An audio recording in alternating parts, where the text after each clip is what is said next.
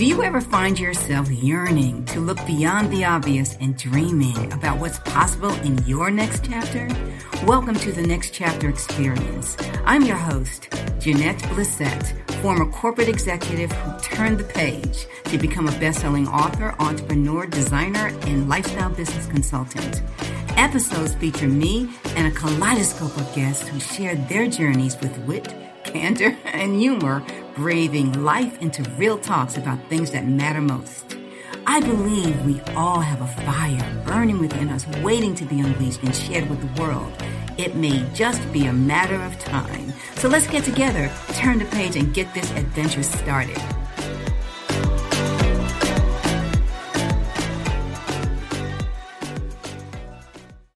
Welcome to the Next Chapter Experience podcast. I'm your host, Jeanette Blissett. Actually, late last year in October, I was visiting a friend in Indianapolis who lives in the Broad Ripple section, and we took a walk and we ended up at the Indianapolis Art Center. We went in and started touring and taking a look at the different exhibits and different rooms, and I went into this one room and I looked around and I looked at the artwork and I said, this looks familiar. This reminds me of the work that Rebecca does. And sure enough, when I got on the piece that I was really attracted to, that I ended up buying actually, I saw her name, Rebecca Robinson. I said, I have got to reach out to Becky. Well, I call her Becky. and talk to her about her journey and what's next in her next chapter. How are you today? I'm doing really good, Jan. Thank you so much for having me. And I'm really, really excited to talk about my art journey with your listeners. Absolutely. I'm interested in piecing it all together. I've known you for a while, and I had a big surprise this past fall, and I was just thrilled to death when I came across it. So let's go ahead and get started with our conversation. So let me ask you this question. As a young person, as you were beginning your journey in this space of art, I mean, what was that beginning like for you as a young person or as a young child as you were finding your way? Well, I would have to say my journey initially began as early as maybe around 3 or 4 years old. I attended Montessori school, which was very non-traditional. A lot of people ask me, like, what is that? My parents wanted to make sure, and maybe they knew at an early age that I was extremely creative and gifted in a variety of things. And I used to love to dance, and I loved music and instruments, and I liked drawing and painting. And so the school that I went to was called the Children's House. It had about 50 students, and it was literally a house, and each room was different classrooms. And we did science and art and math, and we took different languages, ballet. Those things were mandatory there. Children's House really instilled in all of us to be great individuals and to really understand who we were as unique people. And we learned about sharing and having empathy. And there was so many different kids there from different backgrounds and nationalities. But one thing that I really enjoyed while being at Children's House was the creativity that I got to explore. And I think that's where it initially started at Children's House. So how long did you go to the Children's House? How long was that experience? I was there till about, I would say 11 or 12 years old. So it was a shock for me going into middle school after being in such a different environment. It was really a hard transition for me because whether it's going into public school or being around different kids, I mean,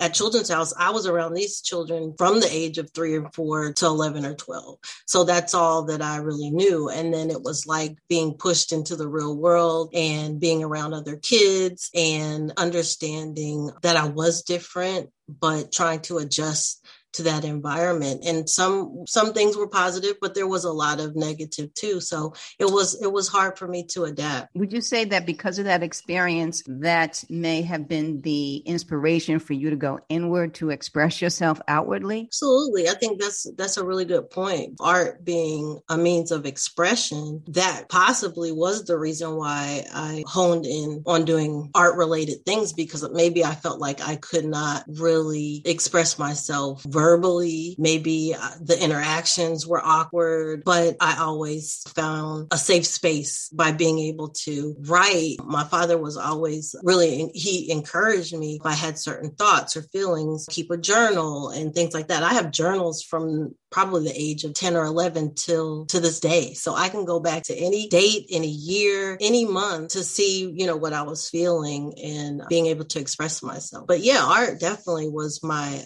means of expression. And I would like to also add, I always make this joke and say that I should have been the Black Annie, the first Black Annie. And I used to love the play Annie. And I remember my dad having the old recorders, the video recorders, and he used to record me doing like the entire play. And I used to just love it. They bought me the outfit and everything. So that was pretty much my home life. They would allow me to do all kinds of things. So I think in my mind, I felt like I was capable of doing a lot of different things, whether I was going to be an artist or a reporter or a dancer or play an instrument.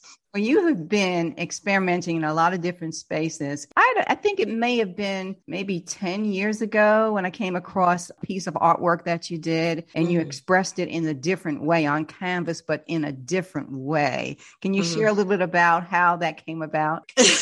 Yeah, well, there is a backstory about that. And when I first went into art as a profession, I have a background in fashion design. And in my mind, I thought, well, how can I incorporate my art with fashion? And I was really interested in handbags, and I wanted to do something beautiful and for people to have collector's items that were luxury handbags. I spent probably over 10, 11 years trying to expand the brand and going through the whole process.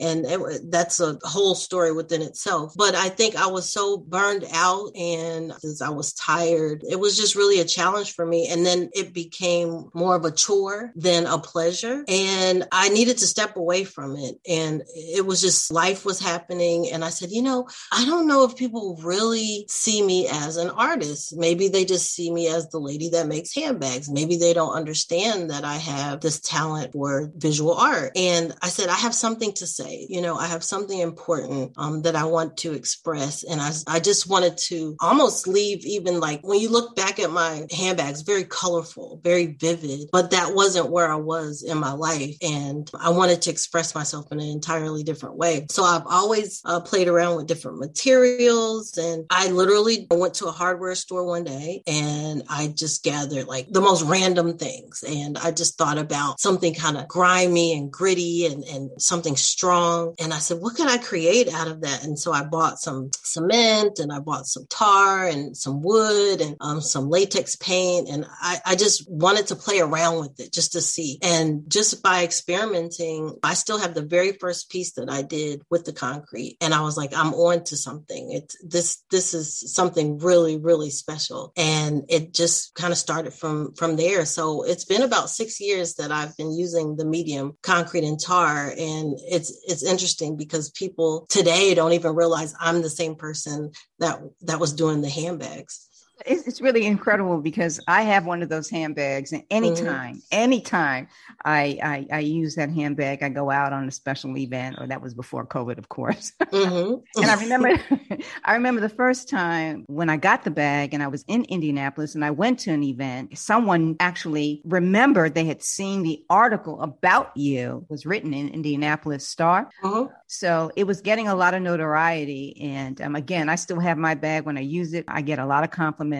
So, but when it comes to the tar and the concrete medium that you're using, that in my mind, I couldn't understand exactly what you were doing with it or how you actually work with that. Can you just kind of share a little bit for our audience to give us a visual of what that looks like when you're creating a piece? Is it on canvas, or how do you start that? Yeah, absolutely. So I usually use wood because when you think of concrete, I mean, it's very dense, it's very heavy, and I have perfected it in a way where I can use it on canvas, but initially it's done on wood. So I buy panels of wood. When I go to the hardware store, I'm able to buy large pieces of wood. I can go as large as I want. The concrete, I have to mix mortar and getting the consistency right, knowing how much water to add, how fast it's going to dry.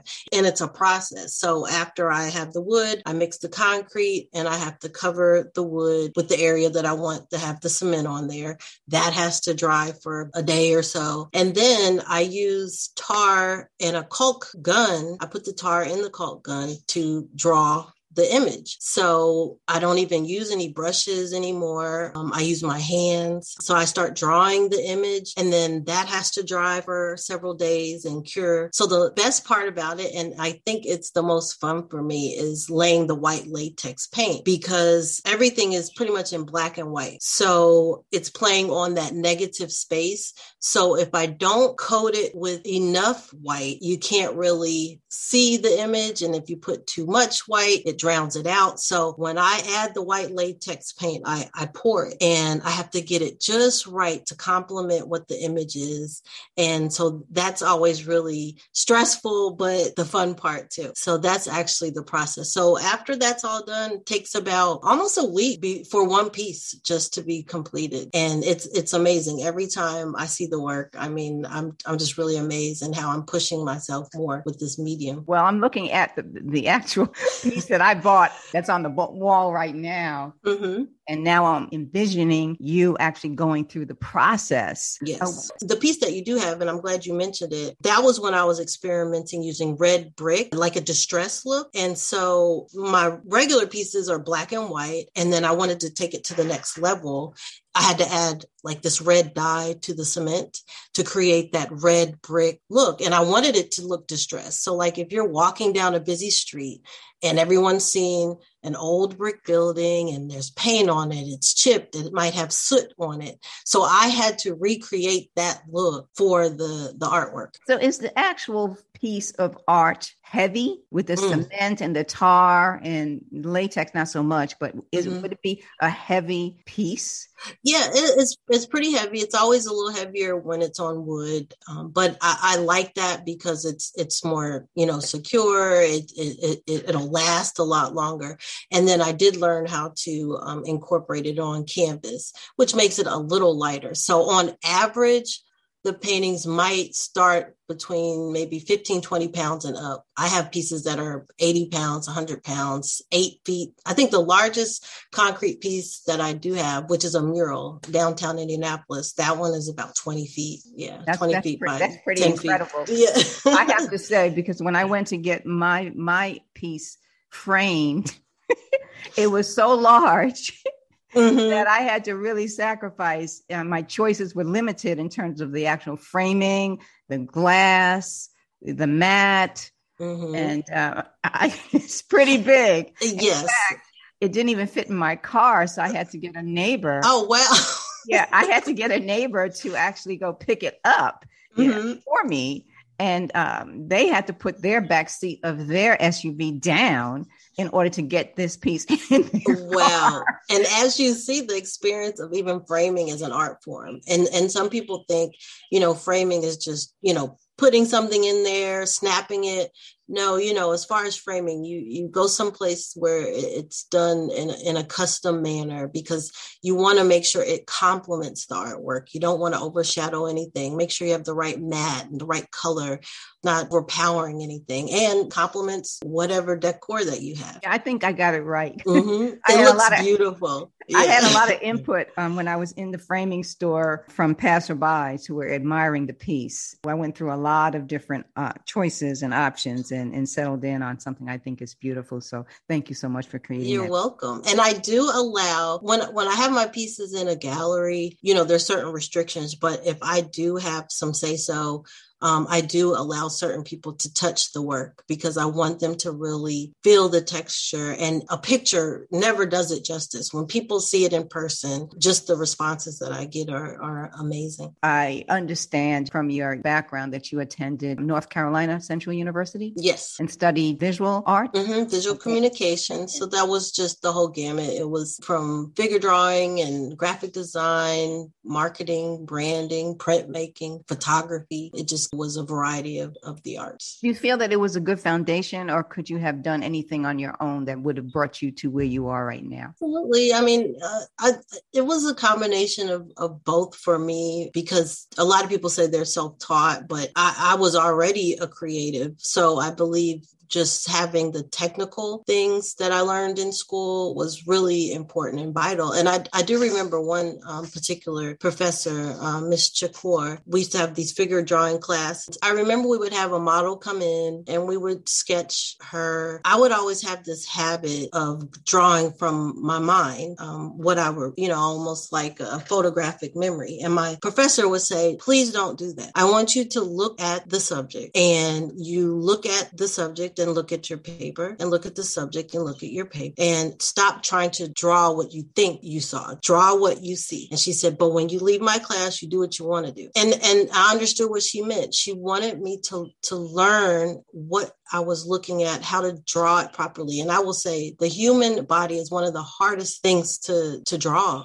It's very complicated, but I think she wanted to instill in all of us to learn the proper way, to learn the mechanics of art and figure drawing. And then when you are off on your own, then you can kind of do what you want. You're free to do what you want to do. I think Picasso, that's a good example. Picasso was a brilliant artist. If you look at his earlier works, very detailed, his portraits and just perspective and the composition. And then it starts kind of going into more of what they call his abstract works and cubism, and everything is kind of distorted. He was brilliant. But the thing is, he understood the mechanics of art. But once he was able to explore his own artistry, he was able to be free to do what he wanted and express how he wanted to. So in this chapter of your life, you feel that's where you're at? Yes, I'm definitely in my Picasso chapter.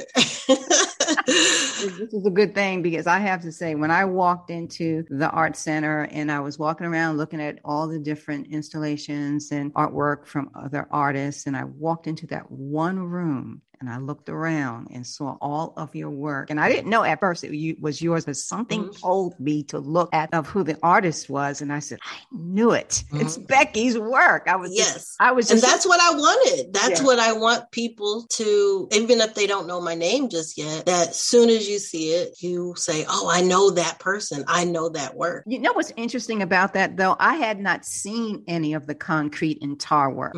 I hadn't seen any of it. It was just described to me. Okay. And of course, I knew the artwork from the handbag, but there was just something about the texture, the colors, the representation that resonated with me. And something clicked, and I said, that's Becky's work. Thank you. I appreciate that. And I wanted to have that wow factor. And I've noticed over the years, I mean, I do exhibits all year round, sometimes simultaneously.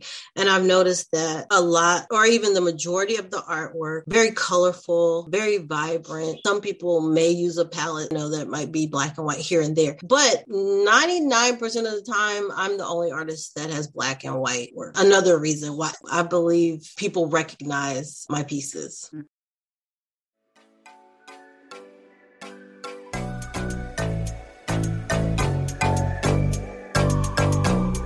Thank you for tuning in to this episode of the Next Chapter Experience. If you have already subscribed, rated, and left a review, or shared this podcast with a friend, many, many thanks. For questions, comments, or feedback, reach out to me at Jeanette Blissett at nextchapterexperience.com. We'll be back with more conversations, so until then, keep that fire burning.